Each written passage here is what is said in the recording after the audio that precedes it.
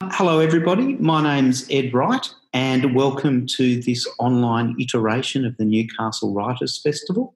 To begin with, I'd like to acknowledge the Awabakal people, who are the traditional owners of this country that we're actually standing on but virtually projecting from, and the elders past and present of the Awabakal people.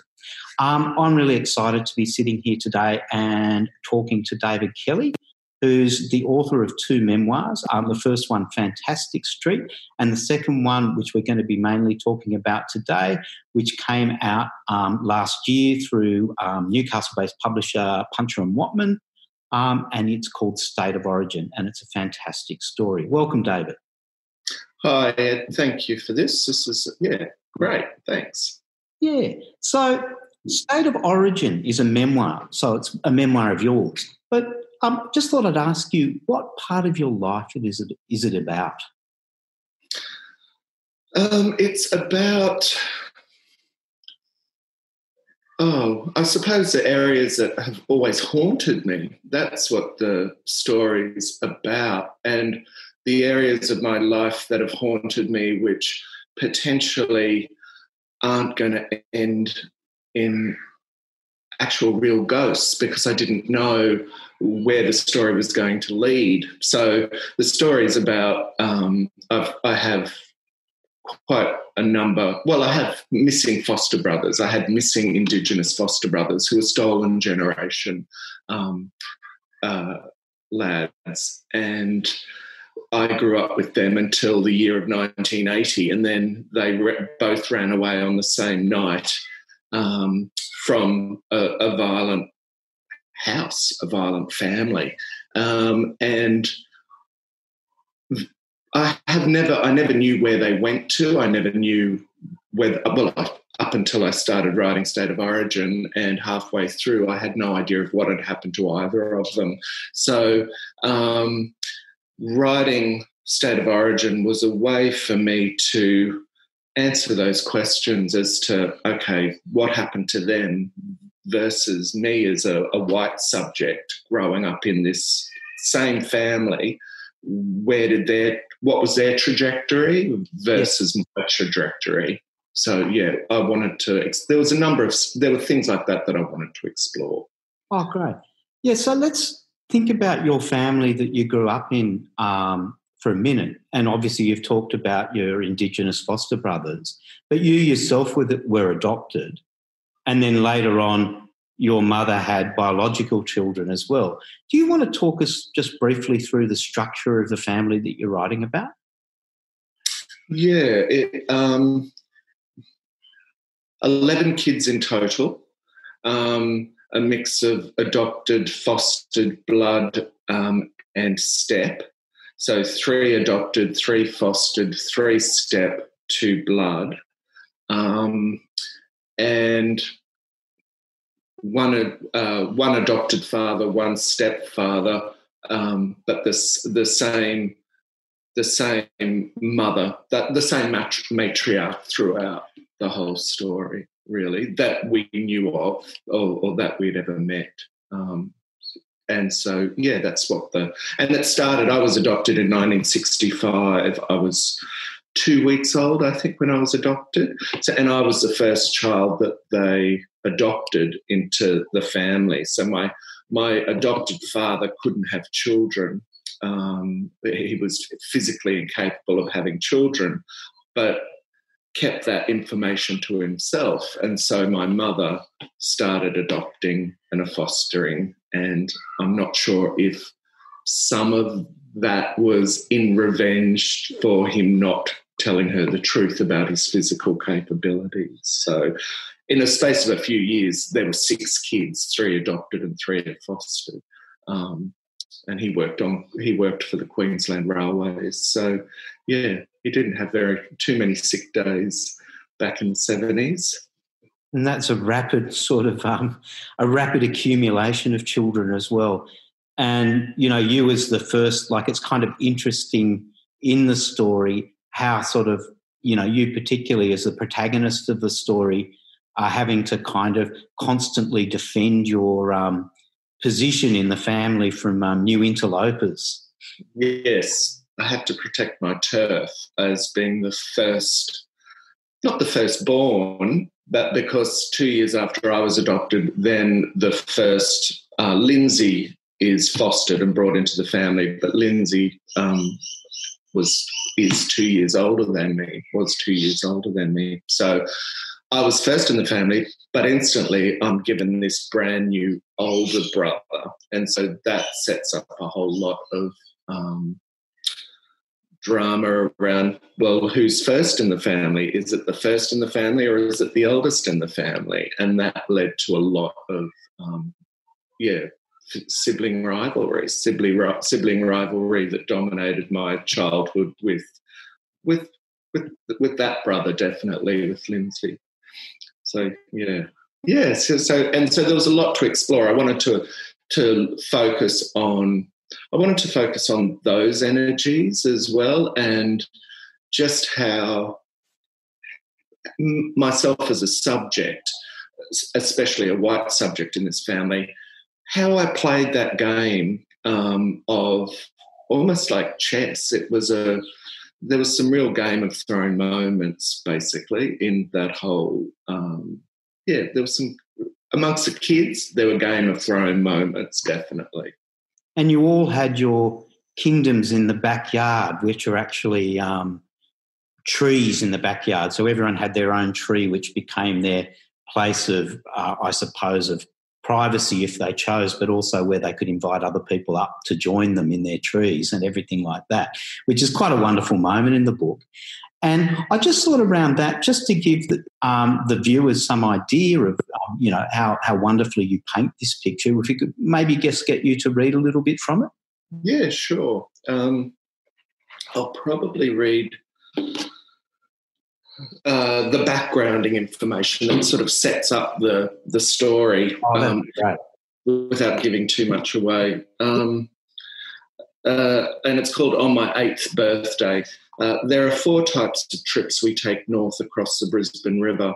Pick up a baby for adoption, take delivery of a child for fostering, visit the Queensland Museum, go to the Brisbane Exhibition Grounds for the annual show called the Ekka.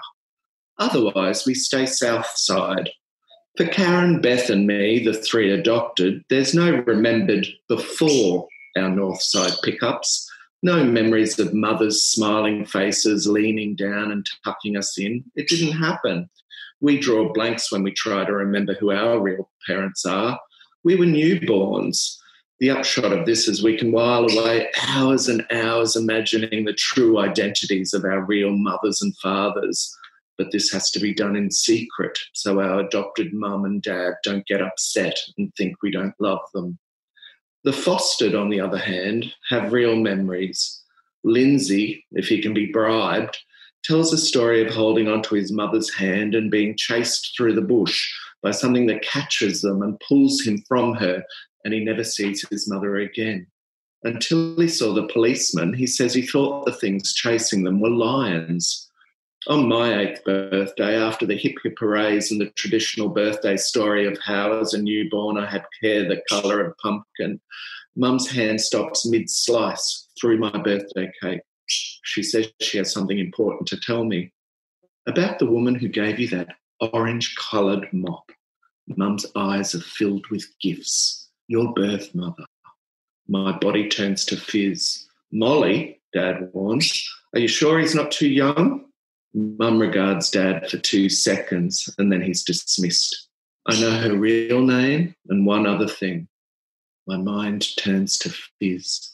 Now don't get too excited, Mum warns, sliding the first slice of cake in front of me, because I'll tell you all the details when you turn 18, when you're old enough. The fizz is gone. It takes all of my concentration to reach out and lever up a spoonful of cake. What if you forget? I ask, pretending not to care. I won't forget, she replies. She plates cake slices for my spellbound brothers and sisters. I've written it all down. I can't maintain the act. She is telling me to wait 10 years. The cake in my mouth turns to grit. I once saw a movie about a beautiful evil queen who chokes to death on the sand that's filling up her dead husband's pyramid. So awful was her death that I went to the library and borrowed books on ancient Egypt to find out if the story was true.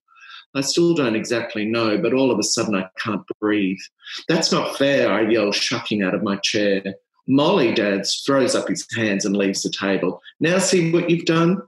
And this is why I'm not going to tell you, David, Mum says, ignoring him. You're not old enough and you've become hysterical. But why did you say anything? I wish I hadn't, but this would have been your birth mother's job to cut your birthday cake. She must be feeling terrible right now. Please tell me a little bit more. Please, please. One thing, that's all. Just one thing, and then you must not ask me until you're 18, okay? Okay. The nurses, when they handed you over, said that there was something interesting, something out of the ordinary about your birth. Without Mum having to say another word, it's obvious. I'm the son of a movie star. I can't wait 10 years. I need to know now. While Mum does the dishes and Dad relaxes on the couch, I stretch up my arms and fake a yawn. I amble out of Mum's field of vision and wander down the carpet runner. Lindsay is the only one who's watching. 2 bedside cabinets stand like sentries on either side of the double bed. Mum's side is closest to the door. Like a trainer putting his arm into the mouth of a circus lion, I slip my forearm into the open bottom drawer and start to feel for paper objects, expecting at any moment for my hand to scrape against a rough tongue. What do you think you are doing? Mum's voice freezes the room. Looking for my birth mother? I'm your mother. The muscles in her face twitch. She gave you up. She grabs my arm and pulls me from the floor. Do you hear me? Whack! If I ever find you going through my things again, you'll get a thrashing you won't forget. Now get to your room. She pushes me out, slams the door and storms to the kitchen. Despite the humiliation of being smacked on my birthday, I can't stop thinking the information belongs to me. I will discover it another way, a secret way. If I'm the child of a movie star had to come to Australia. I'll have to find someone to ask, an adult who won't get suspicious and alert Mum. That's terrific. Thanks, David. And, I mean, what's really curious about that sort of extract that you've just read is, you know, it's must have been such an enormous tease, you know, to sort of pose that possible solution and then withdraw it. Yeah, definitely. But it was, it also gave me the framework to write State of Origin however many years later as well, because it was, for me, I had a lot of anxieties around writing about searching for my Indigenous foster brothers, because I was terrified of encroaching on their stories, taking their stories without any permission. Yep. So for me, the way I tried to handle that was the primary focus is on how I'm implicated in the politics of that family dynamic. I'm highlighting how whiteness and how privilege, which are kind of words that those words are said a lot, but for me they have, and for everyone, they have very real currency. So I had a way to actually tell the story of my whiteness, how I used that and how that was implicated and how that affected my Indigenous foster brothers. How even though we were all brought up in this sort of crazy, violent, certainly at times, but also loving, also gave me beautiful moments that, you know, I'm dealing in now. I'm dealing with those now. So, yeah, it just gave me a way to tell the story of whiteness and tell the story and show how privilege does operate, even when somebody's come from what others can consider nothing. Privilege still works in that type of environment. Yeah. And certainly I can imagine that way you as a young boy fantasise about who your parents might have been. So can you talk a little bit about, sort of you finished that extract talking about how you might have, you were definitely the child of a movie star. And that doesn't work out. Who do you think you are? Well, then it morphs into, so because there was, we each had our castles, our individual trees in the backyard, and they were sizable trees. We had a big backyard. So most of us had the ability to climb our trees. Poor Paula was given, one of my sisters was given a coffee bean tree, so you can't really climb a coffee bean tree, so she just had to make a nest under it. But the rest of us, we could climb up into the branches of the trees. So, and kids' imaginations are such that it's so easy to turn a climbable tree into a castle, into a ship, into a spacecraft. It's just so easy. So for me, I guess a lot of what informed my imagination was midday television. And a lot of midday television movies were Robin Hood or The Romanovs was a movie that I saw, and I think that was, or it was some show about the Romanovs, and so I just sort of borrowed what I saw. So we were either, typical cowboys and Indian stories, or we were Robin Hood and Maid Marian, or we were the Romanovs, and I seized upon the Romanov story because it fed my imagination, and we had Anastasia who was missing. So for me, it was just an easy joining of the dots. Anastasia is my missing grandmother or my missing great-grandmother. So I just had to then find a way to link her disappearance from the assassination of her family and lead that to, well, how would she have gotten to Australia? Well, she was chased by the Russians, her Russian assassins, and she had to basically give up my mother, who then had to give me up because she had to stick with Anastasia. So it was very complicated and very convoluted. But, children's minds can do anything with the story, basically, and that's what I did. Yeah, and I mean, it comes across in your book that there's a real warmth in a lot of the experiences that you had in your childhood, but not all of them, obviously. And one of the great sort of switches in the book is the arrival of Ron, your eventual stepfather, on the scene. And, you talk about that, and you've talked about the white privilege of it. Can you tell a little bit about how Ron changed the dynamics of your family? Violently. In all sorts of every conceivable violence, actually. And it probably,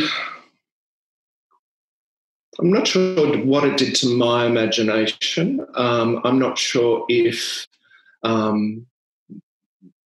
being a writer, I can actually link it back to that sort of violent severing from one home environment where we left my father after he'd gone to work and then moved to the other side of the city. And so from that moment of severance from one family home to a completely different house that wasn't a home, wasn't the home that I knew, and without my tree where I built so many different lives, it didn't take very long at all for me to pedestalise that home in Ipswich, to wrap it in cotton wool, all my memories of that time, to sort of basically pour tree sap over it and turn it into amber each time I'd polish it and look at it and think about it and wish to be back there. I think that sort of so I guess what I'm trying to say is if that sort of stuff hadn't happened with my stepfather, I would have grown up from a lot of that sort of stuff. I wouldn't have turned it into the treasures that I turned it into, because after we left Ipswich and my first father, I didn't have very many treasures. I didn't have very many treasures left except for those early memories. So you play with what you've got, basically. Yeah, oh, that's really interesting. But certainly for your foster brothers, the arrival of Ron was a far more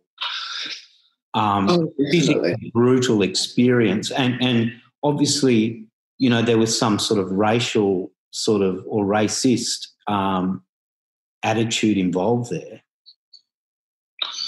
I'm not sure about.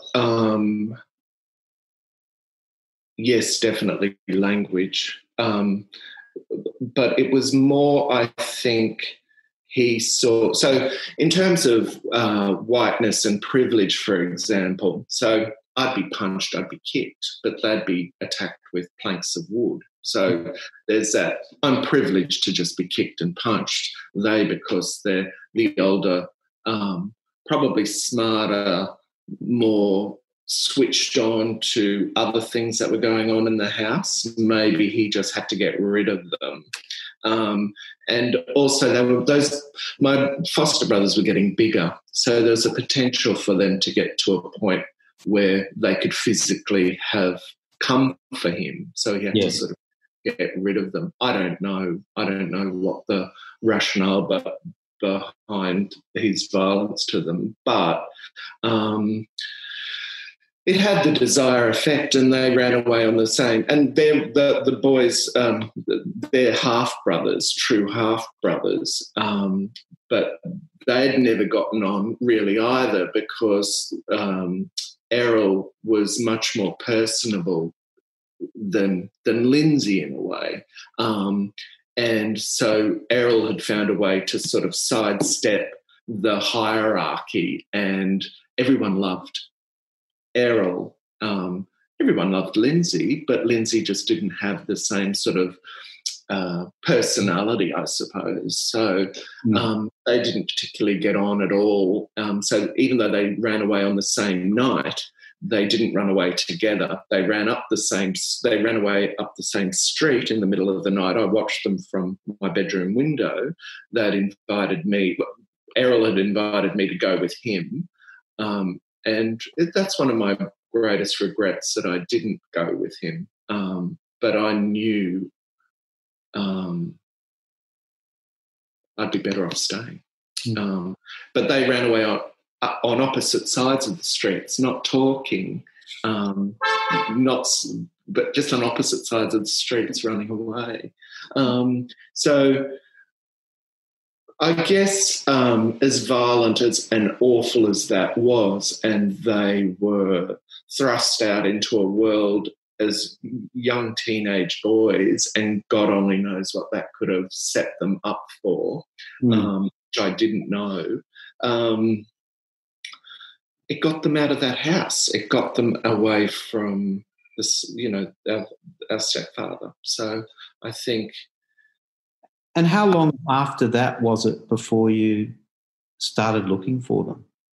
Well, so I fled Queensland as soon as I could, basically, because it was a Joh Bjelke-Petersen time frame. So, and also it was HIV, AIDS was beginning, and in Queensland there were draconian laws introduced that gay men couldn't congregate in pubs, or they could face arrest. There were police raids. There was it was pretty well everywhere, that type of stuff. It was also in New South Wales, but being gay was legal in New South Wales. It was illegal in Queensland. So anyone who reached a certain age got the hell out of Queensland. So I got the hell out of Queensland. But every time I went back, I would look for my brothers, whether it was from just walking around the city or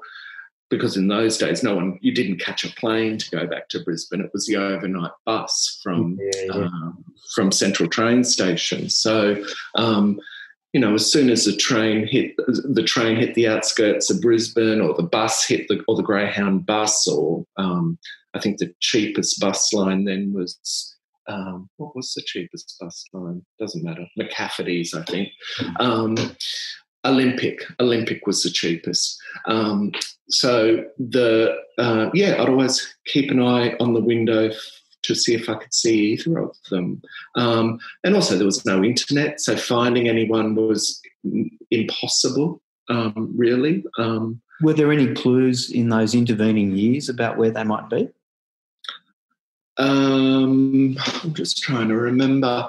I think my mother saw Errol at the Cleveland Strawberry Festival one year, and they hugged. But so I knew he must have still been in Queensland, but I had no other detail because my mother would have been at the Cleveland Strawberry Festival with her second husband. So I can't imagine Errol would have stuck around too long to tell her what was going on in his life. But I knew he was alive, or I thought he would be alive. So, but you couldn't approach any sort of government organisation and get detail about somebody. Yeah, and as a like I suppose a foster brother, effectively you are. When you begin to look for him in a serious way, like the book begins with you ringing the Murgon police station,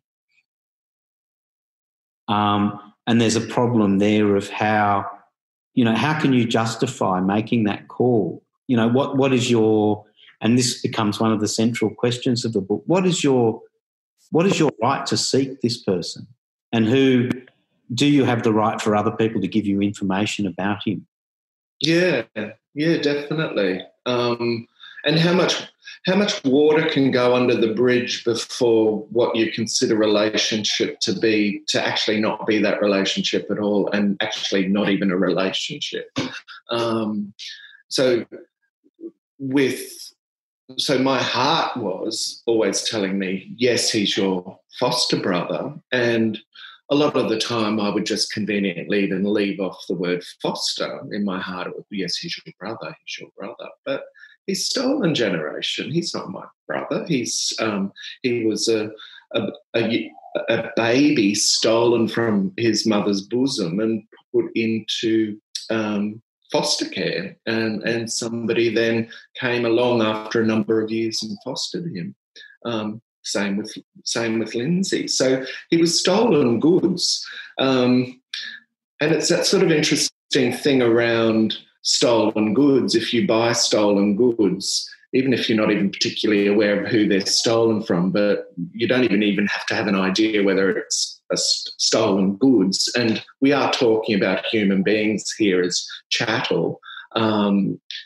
You're still guilty of something. So the fact, just swallowing that, the government line, the hook, line and sinker, that we're going to give these people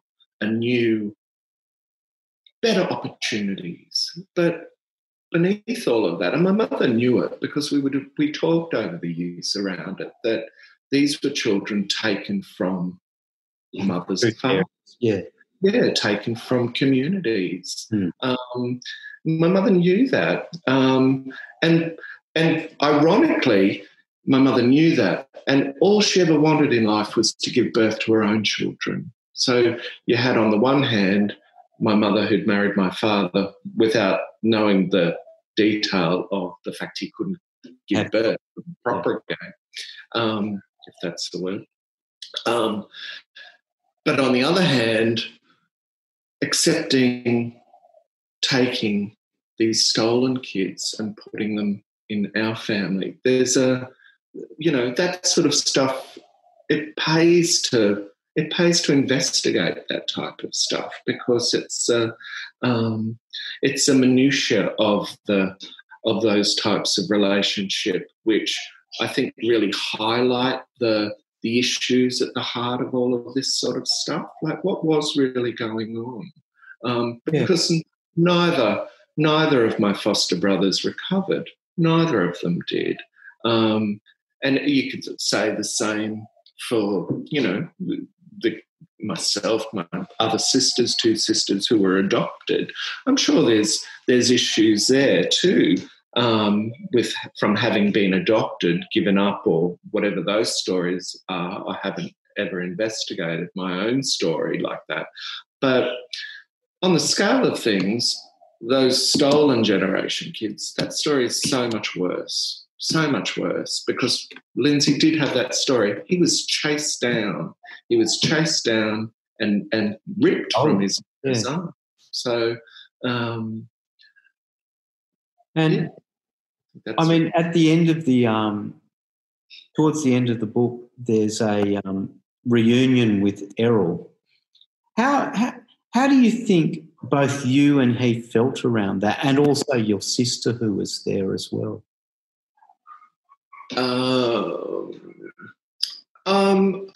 I think it was profoundly moving. It was profoundly moving, and it. The politics aside around who is who in any of these relationships was put on a back burner, because it was an emotional time. So the emotional implications of having these people brought back together into the same backyard for a barbecue, where the entire family were together to reconnect with Errol. The politics of that was put aside for a while, and it was just emotional. So, and it was funny, and it was heart-rendering. It was heart. It was an incredible moment, but it also sort of marked something of an end for me around, okay, what happened in my family? What happened to this person? We found out what happened to that person. So I'm just pleased that, Errol's still around and still alive, and he's healthy, and he's gone on and he's had a family of his own. I love that he survived. He's got children. He managed to survive. He's alive now. He had children. So he's a victor. Yeah, and sadly, I mean, it's not really within the scope of this particular book, but you have told me afterwards that the same thing can't be said for Lindsay. Yeah, Lindsay, and that's another aspect to that whole stolen generation story, which people don't realise how the tentacles of those actions, how far they stretch. So I stopped my looking for Lindsay in terms of state of origin, because I wasn't sure, I wasn't 100%, but I'd had been given some information that there was some mental health issues going on. So I thought, okay, no, certainly have no right to go investigating and documenting, finding somebody who may not want to be found. Yeah, because he'd changed his name in very interesting ways, so it sort of indicated that perhaps he didn't want to be found. So I set that aside, thinking, I'll come back to that later. I'll find Lindsay later. And so when I found Errol was of the opinion that he sort of knew where Lindsay sort of was in the world. He was in Queensland still, but he had not personally seen him for a very long time. And then when State of Origin came out last year in August, so I had the book launch. We had the book launch and you launched it. I'd sent a copy of State of Origin to Errol and said, yay, the book's out. And had he heard anything from Lindsay? And he told me that he'd only recently found out himself that Lindsay had passed away in 2014. Oh. So the book was released in 2019, and one of my foster brothers had died 5 years previously, and none of us had known. What other family does that take place in? Yeah. And I mean, it's a real tragedy. And, to not know what happens, to lose your siblings in that way. Yeah, is a real tragedy. I think we're going to have to wrap it up there, David. But sure. Thank you for chatting today. It's a wonderful book. It's warm, it's wise, but it's also cognizant of the tragedies and the injustices that have been perpetuated structurally in Australian society for some time. And it's a really great read, everyone. It's available at all good bookshops or through Punch and Watman online, and I can heartily recommend it. Thanks very much for coming on today, David. Thanks, Ed. Thanks, everyone, for watching. Take care. Okay.